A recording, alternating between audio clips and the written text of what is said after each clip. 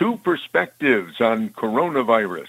I'm Bob Cutmore, and this is Talk of the Town on Magic 590, also heard on 100.5. Plus, we're carried on two stations in the North Country, 1410 and 96.9. In a few minutes, we'll hear from Reverend Sarah Barron, pastor of First United Methodist Church in downtown Schenectady. Joining us now is Albany County Executive Dan McCoy. Dan McCoy became county executive in 2012. Is coronavirus the biggest threat that you've faced since becoming county executive? It's an epidemic, and, we can talk about other viruses that were in the past. This is a new one, and this is one is affecting everyone because obviously there's no cure for it right now. So it is a bigger issue, and it is because the way life is right now has changed for all of us with all the shutdowns, the mandatory quarantines, the separation, 6 feet separation, reminding people to wash their hands, cough into their arm, don't touch your eyes and face, that type of stuff.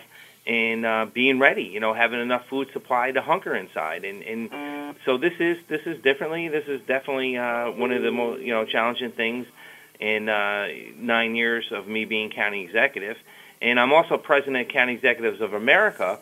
So one of the things I've been talking with my county executives across this great country of ours, how they're handling it, how they're responding to it, how we can help each other out. It doesn't matter what party you are. It doesn't matter what affiliation you are. We're all working together. And, this is about coming up and being leaders. I got to remind people, sometimes you got to take a step back, take a deep breath, evaluate the situation, go for a walk, clear your air, your head, and come back. And this is going to be here. And this is something that us as Albany County residents and the good New Yorkers that we are, this is the new norm, and it's going to be the new norm for a couple months.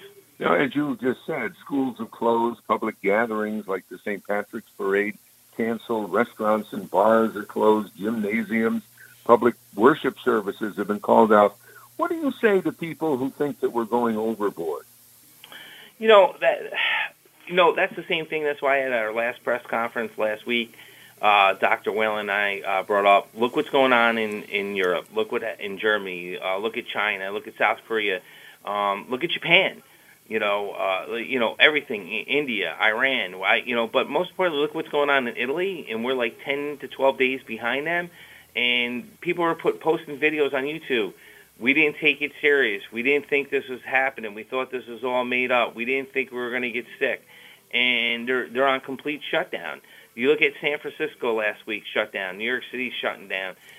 You're going to see this. This going to be the new norm, and we got to be prepared. And people that have been more prepared than your neighbors who didn't take it serious, share your supplies with them. Be it toilet paper, disinfect it. Don't contact with them. Just slide it down the hallway if you're in an apartment complex, or drop it on your neighbor's porch. And most importantly, Bob, if anyone has senior friends that are out there and they know seniors out there living alone in your neighborhood, take care of them. Check on them. You don't have to go in their house. You can just knock on their window and talk to them through the window, get their numbers, call them up. Let's be the great people that we are. And that's the one thing I like about Albany County in New York. Every time we get hit with something, we bounce back. But more importantly, we're stronger together than we are if we're divided. You've always been such an optimistic person, it seems to me, and the little I've come to know you or hearing you in the media. But this is not such an optimistic story. What advice do you have to keep people's spirits up at this time? This self-resolves in most cases. Yeah, there's no vaccine yet. They're working on it. We should have one. But people got to remember, and listen, I'm not a doctor, so I'll break it down. 20% of kids won't even know they have it. 20% of the population does not even know they had it. They had it, it's gone. Now they got an immune system against it. The other 20%, if you look at, they're trying to link up what happened with the flu season. It was the worst flu season we've had on record. The vaccine didn't work. So one of the things they're looking at, okay, was it the flu or was this part of the flu with corona? So then people bounced back. this really affects 20% of our population, unfortunately, and it's our seniors over 60, or people that are younger that have health issues like, respiratory, heart, diabetes, things like that. So, it's one of them things that, we have to work on to go forward. But, listen, we're going to get through this, and you got to look at the end of the tunnel. This is a marathon, Bob. This isn't a sprint. This ain't going to resolve in the next 4 days. This isn't going to resolve in a month. It's going to be a while. I'm saying to your listeners, look at Stay Calm. We're establishing mental health hotlines people could call up because, people get a little stir-crazy when you get home. You can only play so many board games. Families with kids, the kids are going to drive the parents crazy. They're going to want to get outside and be kids and play. They're not going to understand. It's going to be the new norm for a while. And if you don't address that situation, it's not going to work. And most importantly, me as a leader, the best thing I can do is stay calm, lead, and let people know that we're going to hit that peak, and then we're going to go down that peak. It's like going skiing. We're going up on the lift right now, the chair lift, and then we're going to be skiing down at the end of the day. And we're going to get through it. We're New Yorkers. We get through everything, Bob. Well, I'm not trying to be cute, but I appreciate you're talking to me because, of course, I'm a senior citizen. I'm 74, and Yep. It's good to have this opportunity to talk to you about issues, as you say, as opposed to listening to radio, watching TV, and so forth. How you mentioned the health commissioner, if that's the correct term, in Albany County, Dr. Elizabeth Whalen. You've been working quite closely with her. I hate to ask a question that has to do with the amount of people with the coronavirus in Albany County, because we're recording Wednesday and a lot will change by Sunday. But I gather that one thing that happened is your first case was in Guilderland, but then they seem to be going all around the county. Yeah, Bob, one thing we're mapping and tracking, meaning that anyone that this person comes up positive with, had contact with, and who they had contact with. And at first, it was all in Guilderland, and, we thought that was going to be the hot spot. But all of a sudden, things started popping up around the county, and none of them interacted. So then you shortly, looking at the statistics, that basically with all the statistics, that this wasn't a Guilderland thing. This is people were being exposed that didn't travel. People were being exposed that didn't leave the country, didn't leave the county. So it showed us that it was here. We just didn't, with the aggressive testing that the Governor Cuomo's doing, and I commend the governor for his leadership. I commend him for him being the governors of this great country and showing people how we get through this. But I'm not surprised because, again, we're New Yorkers. But you got to remember, we're less than, we're like 3 hours, a little bit more to the border. To the Canadian border. We're 3 hours to New York City. We're two hours and 45 minutes to Boston. We have the best universities in the state of New York, if not in this great country of ours. Kids from all over the world flying in and going to school here. So, of course, and we're the capital of New York, and we got people from all over the state coming here to conduct business. So we're not surprised. Our numbers are steadily going up and rapidly going up. Like I said, this is going to peak. And then we're going to go on. Then we're going to go the other opposite way. But we're going to have to get through this, and we don't take lightly closing businesses, shutting down, government, shutting down all the services. We've done that. We've been operating that way and sending workers home that are non-essential. But here's the thing: you're an essential worker, Bob, because at the end of the day, people want to hear from your show. You have an audience that you keep calm or you inform them what's going on. And now being home, people are going to want more information. So you would be an essential employee because of that reason right there. But we have workers. Hospitals don't shut. Jails don't shut. Cops don't go home. Firefighters don't go home. EMS doesn't go home. Stores, grocery stores are going to remain open even with a complete shutdown. Grocery stores will remain open, so then workers are going to have to go to work so people can buy food, right? So everyone just needs to remain calm, and we're taking our non-essential employees, and we're going to rotate them with essential employees because this is the long haul, and they're going to get burnt out. They're going to need to relax. They want to go home and see their families. They want to kind of take like a little debrief for a while, and we're going to have to send fresh troops in. And again, I have said this to everyone already, If you're not planning three levels in your business or your government, you're crazy. I took my deputy county executive, moved him, Dan Lynch, to one location. I took my counsel and me. I moved Chris Quinn to another location. I put part of my team at the EOC up in Clarksville, and I got an EOC going here in my floor. So if we can't operate, they take over. There's the continuity of service that you have to look at, and that's what we're doing. So be prepared. The same thing with your radio station. What happens if people get sick, technicians get sick? You still got to go on the air, right? Even with a shutdown, people want to hear from you. So that's what, and I go, people are saying, well, your sewer district, non-essential employees can go home. And I go, how are you going to flush your toilet? Magic 590's Talk of the Town continues with Reverend Sarah Barron, pastor of First United Methodist Church on State Street, right in downtown Schenectady.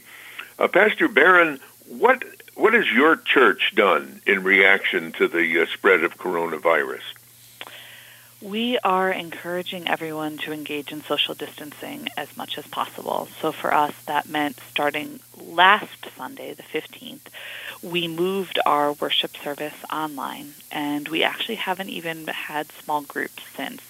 We made sure we got a Zoom account, so we're offering people ways to connect.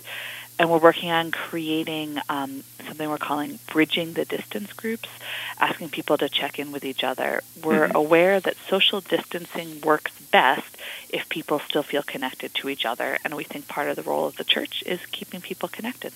Now, Zoom, that's like a social media kind of platform or something like that? Yeah, it's an online platform for video conference calls, and the thing that's really great about it is that if somebody doesn't have digital, if they don't have a video camera or something like that, you can also call in. So it works for both audio and video, which is much more accessible to people in a wide range of ages and capacities. And as you know, I know one of your parishioners, Marianne Marshall, and she posted your first online sermon, which was done on YouTube, as I understand it, which was a week ago, this past Sunday. Was that new for you, or had you done other online sermons before? I have not done an online sermon before. We've recorded some parts of our worship and some of the sermons and posted them online previously, but those were, I preached to the church and we recorded it. And they weren't really all that popular, so we didn't keep going on that. This was very different because it was me alone in a room in my house, and I didn't think it was quite perfect, but it was what I could offer given how much time we had to adapt. It may be just as bad this week, though. I would love to find the way that I can really make eye contact with the camera, but I am a manuscript preacher, so I also need to be able to read things, and we still have to figure that out. Yeah, well, I was impressed with your presence on camera, if you will. Are you now? This program is airing Sunday. Are you doing another sermon Sunday? We are. So what we have decided to do is send out an email to all of our church members and attenders with a liturgy. So there's prayers and there's scriptures, and then we have links to the music that we would be doing if we were in person, prelude and postlude and anthems and hymns. And then I'm creating this link to the sermon. Many, many churches are sort of doing things that are entirely online, but our thinking was that liturgy literally means work of the people, and so what we're offering people is the chance to participate in worship together from their own homes in safety. And so I'm going to keep posting sermons and sending out liturgies, and then we're also putting the liturgy on our website, which I suppose I should say is fumcschenectady.org. Okay, fumcschenectady.org. And in that first sermon that I saw, you did address I don't know if it's a fact or it's an opinion, that Christianity depends on getting together. I mean, it's really a hard thing to do. Yeah, it's super hard. I have never been so aware of how embodied Christian faith is and how it's embodied in our togetherness. But, of course, another point, all the churches are doing, and temples and mosques are doing something now, or not having worship service. I received posting from the Roman Catholic Diocese of Albany. They've canceled masses, which, in the Roman Catholic faith, that's a big thing. Yeah. But it says the faithful are urged to take time to pray at home, and they seem to have a lot of emphasis on that. You have a whole bunch of stuff on your website. What are you encouraging people to do in the meantime? Well, we're seeing worship as a means of connecting with the divine and each other. So in addition to sending out the liturgy with prayers and links, the next thing that we have done is inviting people to connect online at 11. Our traditional worship service is at 10, and at 11 we usually have coffee hour and then things we call second hours, continued education opportunities. So we're continuing the second hour, and we're asking the most Methodist of all questions: how is it with your soul, of everyone who's able to join us? So we're doing that, and then we are slowly working out how to continue the activities we can continue online. I just made the decision with our Sunday night Bible study group that they do want to continue online. Our meetings are still happening, which sounds sort of funny, but it is important to have things to do and to be figuring things out together. And then we're going to keep working things out as we go. We don't have all the answers yet. Now, you said the meetings are still happening. This will be a small group of people. Is that the idea why they can get together? Oh, no, they're happening online. Oh, online? Yep. Okay. All right. And is it all through this Zoom platform, or is it done in other ways? Or so far, we've just been using Zoom. We have had some tradition of groups managing to meet via email, but the Zoom, particularly when you're able to see people, makes a big difference in helping people feel connected. I've done a lot of even global organizing in the United Methodist Church, and the thing I have discovered is the difference between being on the phone and being on video is that if you can make faces at people, you feel connected. That makes it better. And also, this really is a crisis. I mean, bad things are happening in terms of people losing their jobs, or say they work in restaurants and so on and so forth. And Methodism has a lot to do with helping others, I know. How is that going to continue? For now, we have a Sunday morning breakfast that we normally try to welcome people in and treat them as our guests, and give them a lot of choices and respect. And we aren't able to do that in the same way right now because we're told it isn't safe. So we are adapting to giving people food in brown paper bags as a takeout. I keep thinking that the food is not as big of a gift as food and space, but the food is what we're able to give. And we have our Intersectional Justice Committee meeting this Sunday, where I hope our leaders are going to give us some guidance on how we should be advocating during this time, because all the people who were vulnerable a month or two ago are still vulnerable, and now we have people who are vulnerable either because of age or immunocompromise, and people who are vulnerable because of lack of work. And this was a really good time to spend our energy trying to create the world into one that is more just and fair for all people. And we don't really know how long this is going to go on. I am terrified by how long this could go on. Yeah. Another point, and what do you do about weddings and funerals? I have a funeral that is scheduled for this week. I talked to the funeral director yesterday, and he said that really people are already making good decisions about this. Very small numbers of people are showing up, close family only, and that's making it possible to do things as safely as possible. I have also had some funerals that because people were cremated and there's some flexibility about it, people have just postponed. I have no wedding scheduled at this point, so I haven't had to figure that out. Today's my wedding anniversary, though, so I'm thinking about that a little bit. Yeah, okay. I got married 3 years ago and keep thinking about what would we be doing if it was today. And the joy of a wedding is being surrounded by the people you love, so people are facing really difficult decisions. Yes, comparing this to what happened in 2001, my daughter got married in 2001, like maybe 2 weeks after 9/11, wow. And that was still possible. I mean, it was but maybe wouldn't have been possible this time. Yeah, I think it is probably unsafe to do a traditional wedding right now, and that's really heartbreaking and difficult for people. Carry on, Pastor Barron. Sounds like you're doing a fine job there. Thank you very much. Great to talk to you, Bob. You bet. Our guest on Magic 590's Talk of the Town has been Reverend Sarah Barron, pastor of First United Methodist Church in downtown Schenectady. Talk of the Town is heard on Magic 590, also 100.5, and in the North Country on 1410 and 96.9. This program will be podcast on albanymagic.com and on bobcudmore.com. I'm Bob Cudmore.